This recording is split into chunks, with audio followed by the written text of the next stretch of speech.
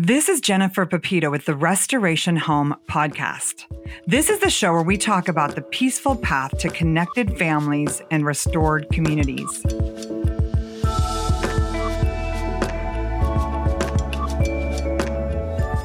Today on the show, I'm so excited to be chatting with Abbie Halberstadt. She's on Instagram at M is for Mama, and her new book, Hard is Not the Same Thing as Bad, is such an encouragement for families who are working on a restoration lifestyle, a lifestyle where we are seeing transformation in our homes, even after hard things. So thanks so much for joining me today, Abbie.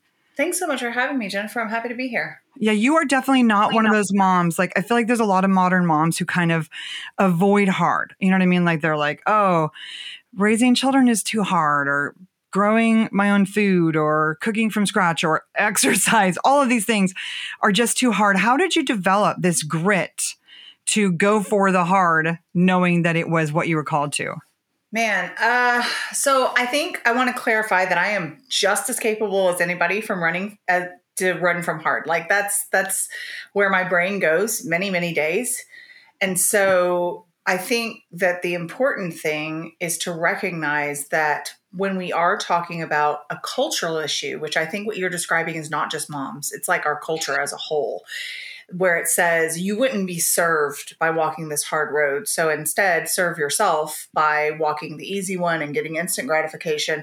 I think that that's where our flesh, that's where our sin nature wants to go. So it doesn't even surprise me when I see a largely secular culture gravitating towards that mindset of ease equals blessing, ease equals good, ease equals an answer to prayer in the way that I should go, because the Bible is so countercultural, right? If we are biblical Christians, and we hear things like Jesus saying, he who would gain his life must lose it for my sake. If you want to follow me, you have to take up your cross. You have to be willing to leave your family. You have to be willing to walk away from success and fame and fortune. And now I'm putting words in his mouth. But basically, like, you have to be willing to walk away from all of the things that the culture tells us that we should be striving for in return for true success, which is a close relationship with Christ and following him only. And so I do have to say that when I see people who are counterculturally willing to lean into hard, I genuinely believe that that is the working of the Holy Spirit in their lives. And that's where the credit is due. And so I was raised in a Christian home. I saw this manifested and walked out for me and modeled for me in many ways by both of my parents, who came from really hard non-Christian backgrounds for the most part and were determined to turn the tide for us as they became Christians as young adults. And so I really feel, especially, like I can credit that to my mom as someone who was always telling me, dig deep into Jesus. Your emotions may tell you this is too much, but there's no such thing as too much for the Lord. So I'm grateful for that seed that she sowed in my heart. I think I can also credit to some extent some natural personality tendency. I like a challenge. I like things that push me in some areas, like with athletics or academics. But it's easier to see kind of the immediate result of putting effort in on the weight room floor or in your chemistry class than it is with your 3-year-old, whom you might be really consistent with for 18 straight months and still never see that breakthrough that you want, you know? And so with motherhood, it's just a whole different level of saying, oh man, I don't necessarily want to wake up in the middle of the night with this baby again. I don't want to deal with another toddler tantrum, but this is what the Lord has called me to, and therefore it's right and good. And yes. I will. So good, Abbie. I remember as a younger mom, I also have a big family, 7 children, thinking like, why do we have to homeschool because it's so hard? Or why do we have to be missionaries in Mexico and live off grid because it's so hard? Like, I sometimes would look at other friends and the relative greater comfort in their lives and think like, why do we have to do everything the hard way? Yeah. But as my children grew, as my character grew, those things that seemed hard became blessings. Like, I could see, oh my gosh, I mean, look at what we get to do, especially in regards to homeschooling. You know, it really is another short season. Like, I am essentially done. My last 2 are in high school. They're doing more of a charter school situation in California, which is like taking classes, a little campus, and doing some online work. And so the joys of reading out loud to my children and making Play-Doh with them and all of that fun is basically over for me. Poor me. And it went so fast, really 25 years. It went so fast. How have you seen your character grow with each new child and each new challenge? Oh man. Thankfully, by the grace of God, I can say that I have seen it grow exponentially, not because I'm so great now, and not even necessarily because I was so obviously terrible then. It's the small things, the things that would really get to me as a young mom of quote unquote only two, that are kind of just par for the course. Like I was talking to my sister-in-law earlier today, and she was, asking how my morning went. And I was laughing because I was like, you wouldn't even know that I am a seasoned parent based on how busy I was this morning, because I think there's this mindset that it's like, well, you kind of arrive, and so you must have a system for everything. And there's some truth to that. You develop systems, and they are really helpful. And I always encourage people to develop rhythms in their family life that serve them instead of create chaos in their homes. But this morning, because I have newly turned 3 toddler twins plus a 4-year-old, there's just not going to be a system necessarily that contains that. And they're all 3 boys, and that contains that much little boy energy as I'm making breakfast. So I was chuckling in my head as I was like, hey, get down from there. Please don't touch the knife. Here, I'm going to put that in the sink. Don't touch the spatula either. That's near a hot stove. Yes, you may help stir, but you're going to have to wait until I pull the chair up. Please don't put the chair in front of mama because I can't get her. It was like a constant not diatribe, but monologue of instructions and corrections and encouragement. And that's okay, Betty, but you need to get over here. And so I'm like, I think people think you get past that. You grow past the actual hard stuff, but really you grow in your ability to handle it with more patience and grace because God is there with you. That's so good. The hard stuff that. is still there. Yeah. Yeah, that's so good. Just the idea that we can grow. And I think moms listening should be really encouraged by that. Like, mistakes are just an inevitable part of being a human, but recognizing that we can grow and do better next time. And also, I love that you reiterate over and over the grace of God. I mean, it's the sacrifice of Jesus is enough for our anger and our failure and our bad attitudes and our complaining and everything. It's enough. Yes. So a lot of moms right now are kind of starting to think about the holidays, and some of them are thinking about them with a little bit of dread because they grew up maybe in homes where the holidays were difficult, or even maybe they still, because of that childhood trauma, have kind of messy holidays. Like they have to be with people that maybe they don't feel are life-giving or share their values, or even some of the simple traditions that should bring joy are actually triggers for pain for them because of their family experiences. And in your book, you do write about growing up with a bipolar dad and just some of the pain that caused you. How have you as an adult been able to navigate creating holiday celebrations with grace for your extended family, but also maybe boundaries? Yeah, I think that one of the biggest things is allowing, again, for that Holy Spirit work in your life, because in your flesh, you are going to dread those hard situations. I don't think that it even makes a whole lot of sense to look forward with joy to hard interactions with extended family members who are difficult.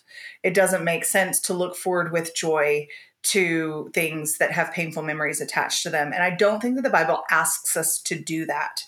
I do think that there are situations that can be redeemed over time and with the power of God to the point that they no longer hold the same sting that they did before. And I talk about that in those chapters about my dad, that the Lord has redeemed my heart in many ways from anger, from bitterness, from resentment. And it was a work of his spirit in my life, but it was also a work of years and time. So being patient to say, Lord, probably I'm not going to not resent this person in 1 week or even 1 year. And so when we talk about that phrase that's so trendy right now, all emotions are valid. I like to think about it in these terms. An emotion may be valid in that it exists. So I'm not going to gaslight you and say that you're not really angry or you're not really bitter. Like, that emotion exists within you. But then we have to be honest about what's leading to it. It could be a trigger. It could be our own selfishness, right? And then we have to be honest about what we do with it. So I don't love catchphrases or kind of the trendy words buzzwords that get used in psychology these days, but mindfulness, while it's been captured by the secular community, is originated in scripture. We're supposed to take every thought captive to the Lordship of Jesus Christ, right? And so when we're heading into a situation that we know is going to be fraught, potentially, the Lord can surprise us sometimes, but is very likely going to be fraught with conflict in some capacity or another, or to some degree or another, or we're heading into a situation where we know we might start to feel sad or anxious, we have to prepare ourselves with the armor of God. We have to put on the truth of the gospel and the sword of the Spirit and say, like, Lord, what would you have me do in these moments? I know I don't do particularly well when she makes passive aggressive comments. Help me to hold my tongue. Help me to be willing to say something kind in return. To Ephesians 4:32, be completely humble and gentle, bearing with one another in love, even though she doesn't deserve it. I think that mental, spiritual preparation is at least half the battle.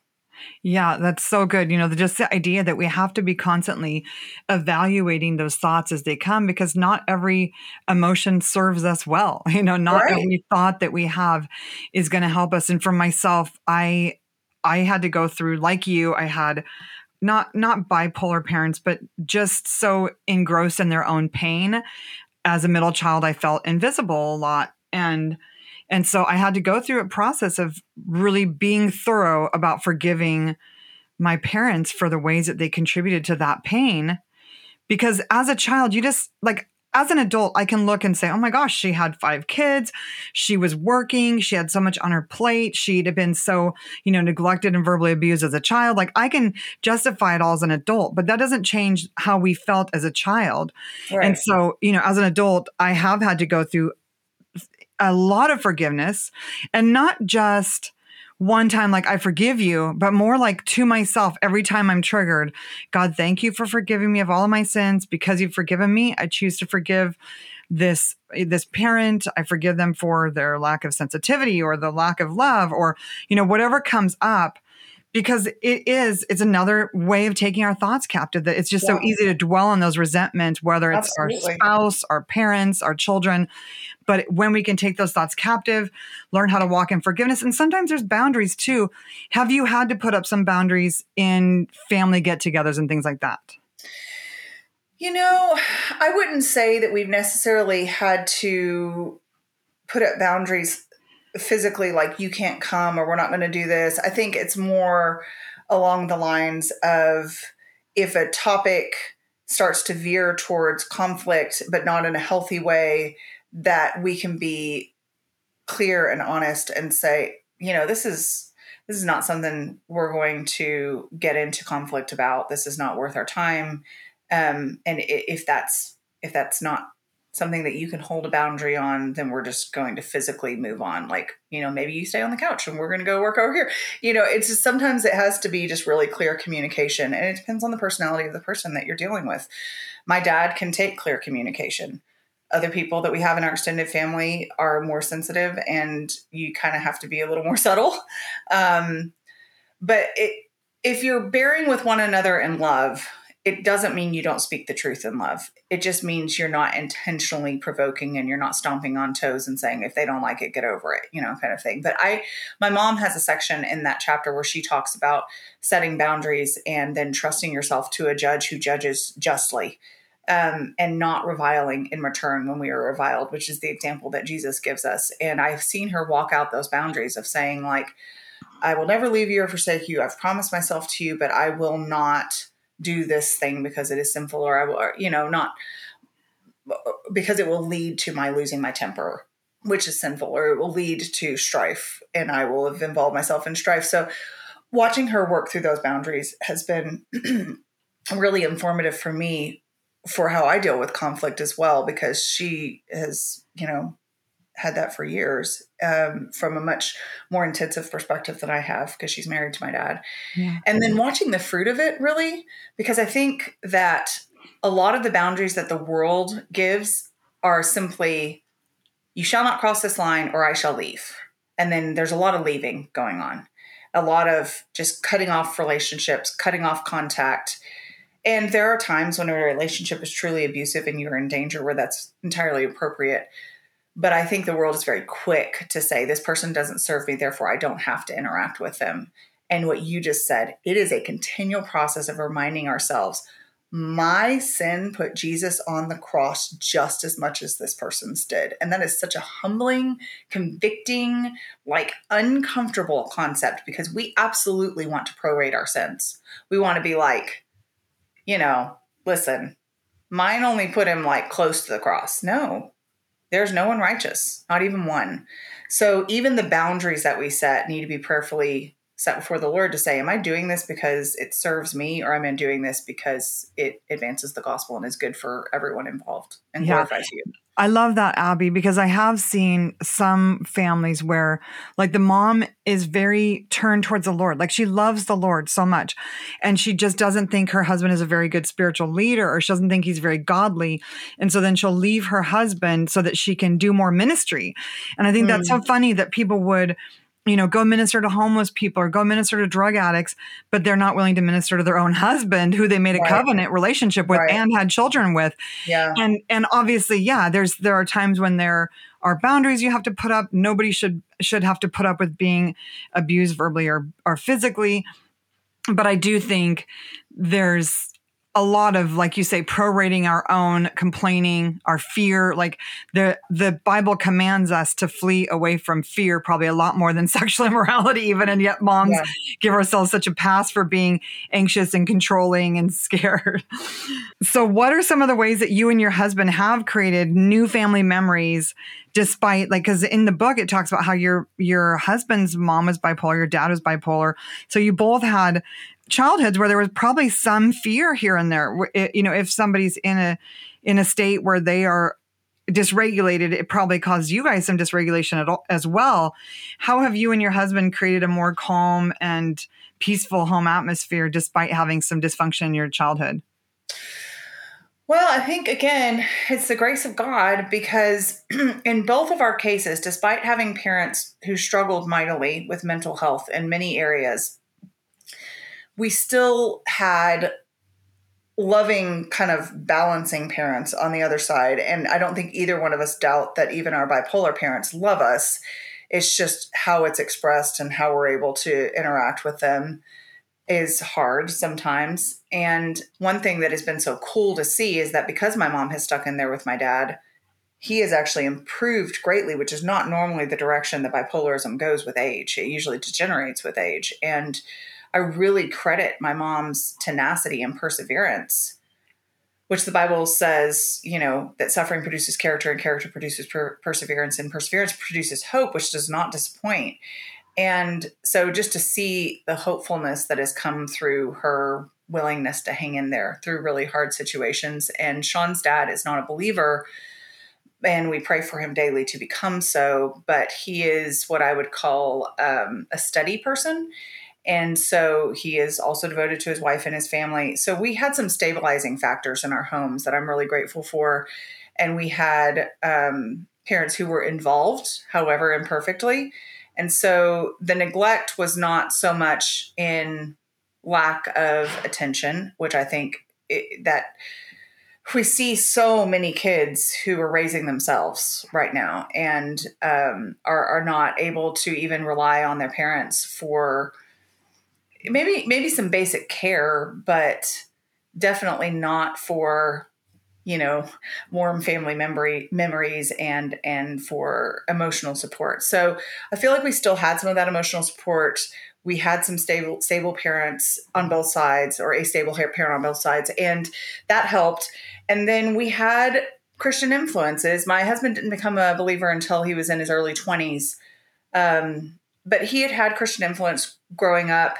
And I feel like there are some people who the gospel comes into their lives and it kind of illuminates all the things they were already tending toward and just enlivens them with the truth of God's Holy Spirit, of his word.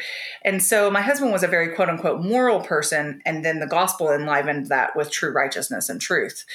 So to see the way that his becoming a Christian has led to his becoming a good spiritual leader in time, and then to both of our being able to, in answer to your question, form just a new family dynamic. I think our personalities are pretty different than our parents' personalities in a lot of ways. And we have just really clung to each other. We're still really close to both of our sides of the family. We still spend a lot of time with them. We still do life with them. But we have been able to form to find the things that are important to our family. Just I think it takes a while. It takes a couple of years, if not more, before you start to recognize, like, we really enjoy this. So, like, for example, our favorite family holiday is Christmas. I grew up in a home that we went to a variety of denominations, but one of them was Messianic. We lived in Israel for a while, so we didn't do as much with Christmas. And so now our family has all of these traditions that we have developed, Sean and I have developed around Christmas, to honor the season as recognizing Jesus is the reason for it, the cliche, but also just to promote joy in our family, things that our kids look forward to. The thing that we eat on Christmas morning for breakfast, I don't remember any of that as a kid. And so I'm so happy that my kids have that going forward, not because it in itself is so important, but because those touchstones of, like, remember how we always ate stuffed French toast for breakfast on Christmas? I love that they're going to have that. That's just such a simple thing, but it's something we've been intentional about, and I'm so glad. I love this conversation, Abbie. It's so encouraging for moms to recognize that even if their own childhood wasn't perfect, they can recreate new traditions in their home and new experiences. And, one of the things that really helped me overcome my childhood was actually just journaling out sometimes. Like, if I was upset about something, even with my husband, because some people listening might be like, I don't want to stay with my husband because he gets angry or whatever. For me, I really had to journal some of those things with God and just ask him, like, what is true about this situation? Yeah. Because we're always going through experiences as mothers where we don't know, like, the Bible does not clearly spell out some of the nuances about motherhood. Right. And so learning how to take these things to the Lord. And I just love how you and Sean have done that and created such a joyful family. Well, and because no matter how joyful a family is, that there will always be some conflict. There will always be hard times. There will always be moments where you feel completely tapped out and overwhelmed, where you don't feel as connected to your spouse. So I never want to even sort of imply that there's perfection here, or that there's perfect balance, or that we've got it all figured out. But I want to also express, and I say this in the book, that I'm so grateful, again, for the efforts that our parents did make to give us more stable homes than they themselves had, because I think we're benefiting from that, and we are reaping that harvest of righteousness of their commitment to that. Even in the case of my father-in-law, who's not a believer, just his willingness to stay and not go and be invested in his children. It matters, and you can lay that foundation that turns the tide for your kids, and then we, of course, get to benefit from that and prayerfully pass on even more benefit to our own children, who, by the grace of God, will have an even better foundation to give to their own children. Mm-hmm. And that's that legacy of righteousness that we see in all the begats. This person begat this person, and the Lord blessed him, and the Lord blessed him. And then sometimes we see, many times actually, in the Old Testament, that you'll have a king that does righteously and his son rejects that, and then the next king does righteously. So we can't guarantee anything. We can't save our kids, of course, but I do think that passing down to him those legacies of intentionality are way more important than perfection.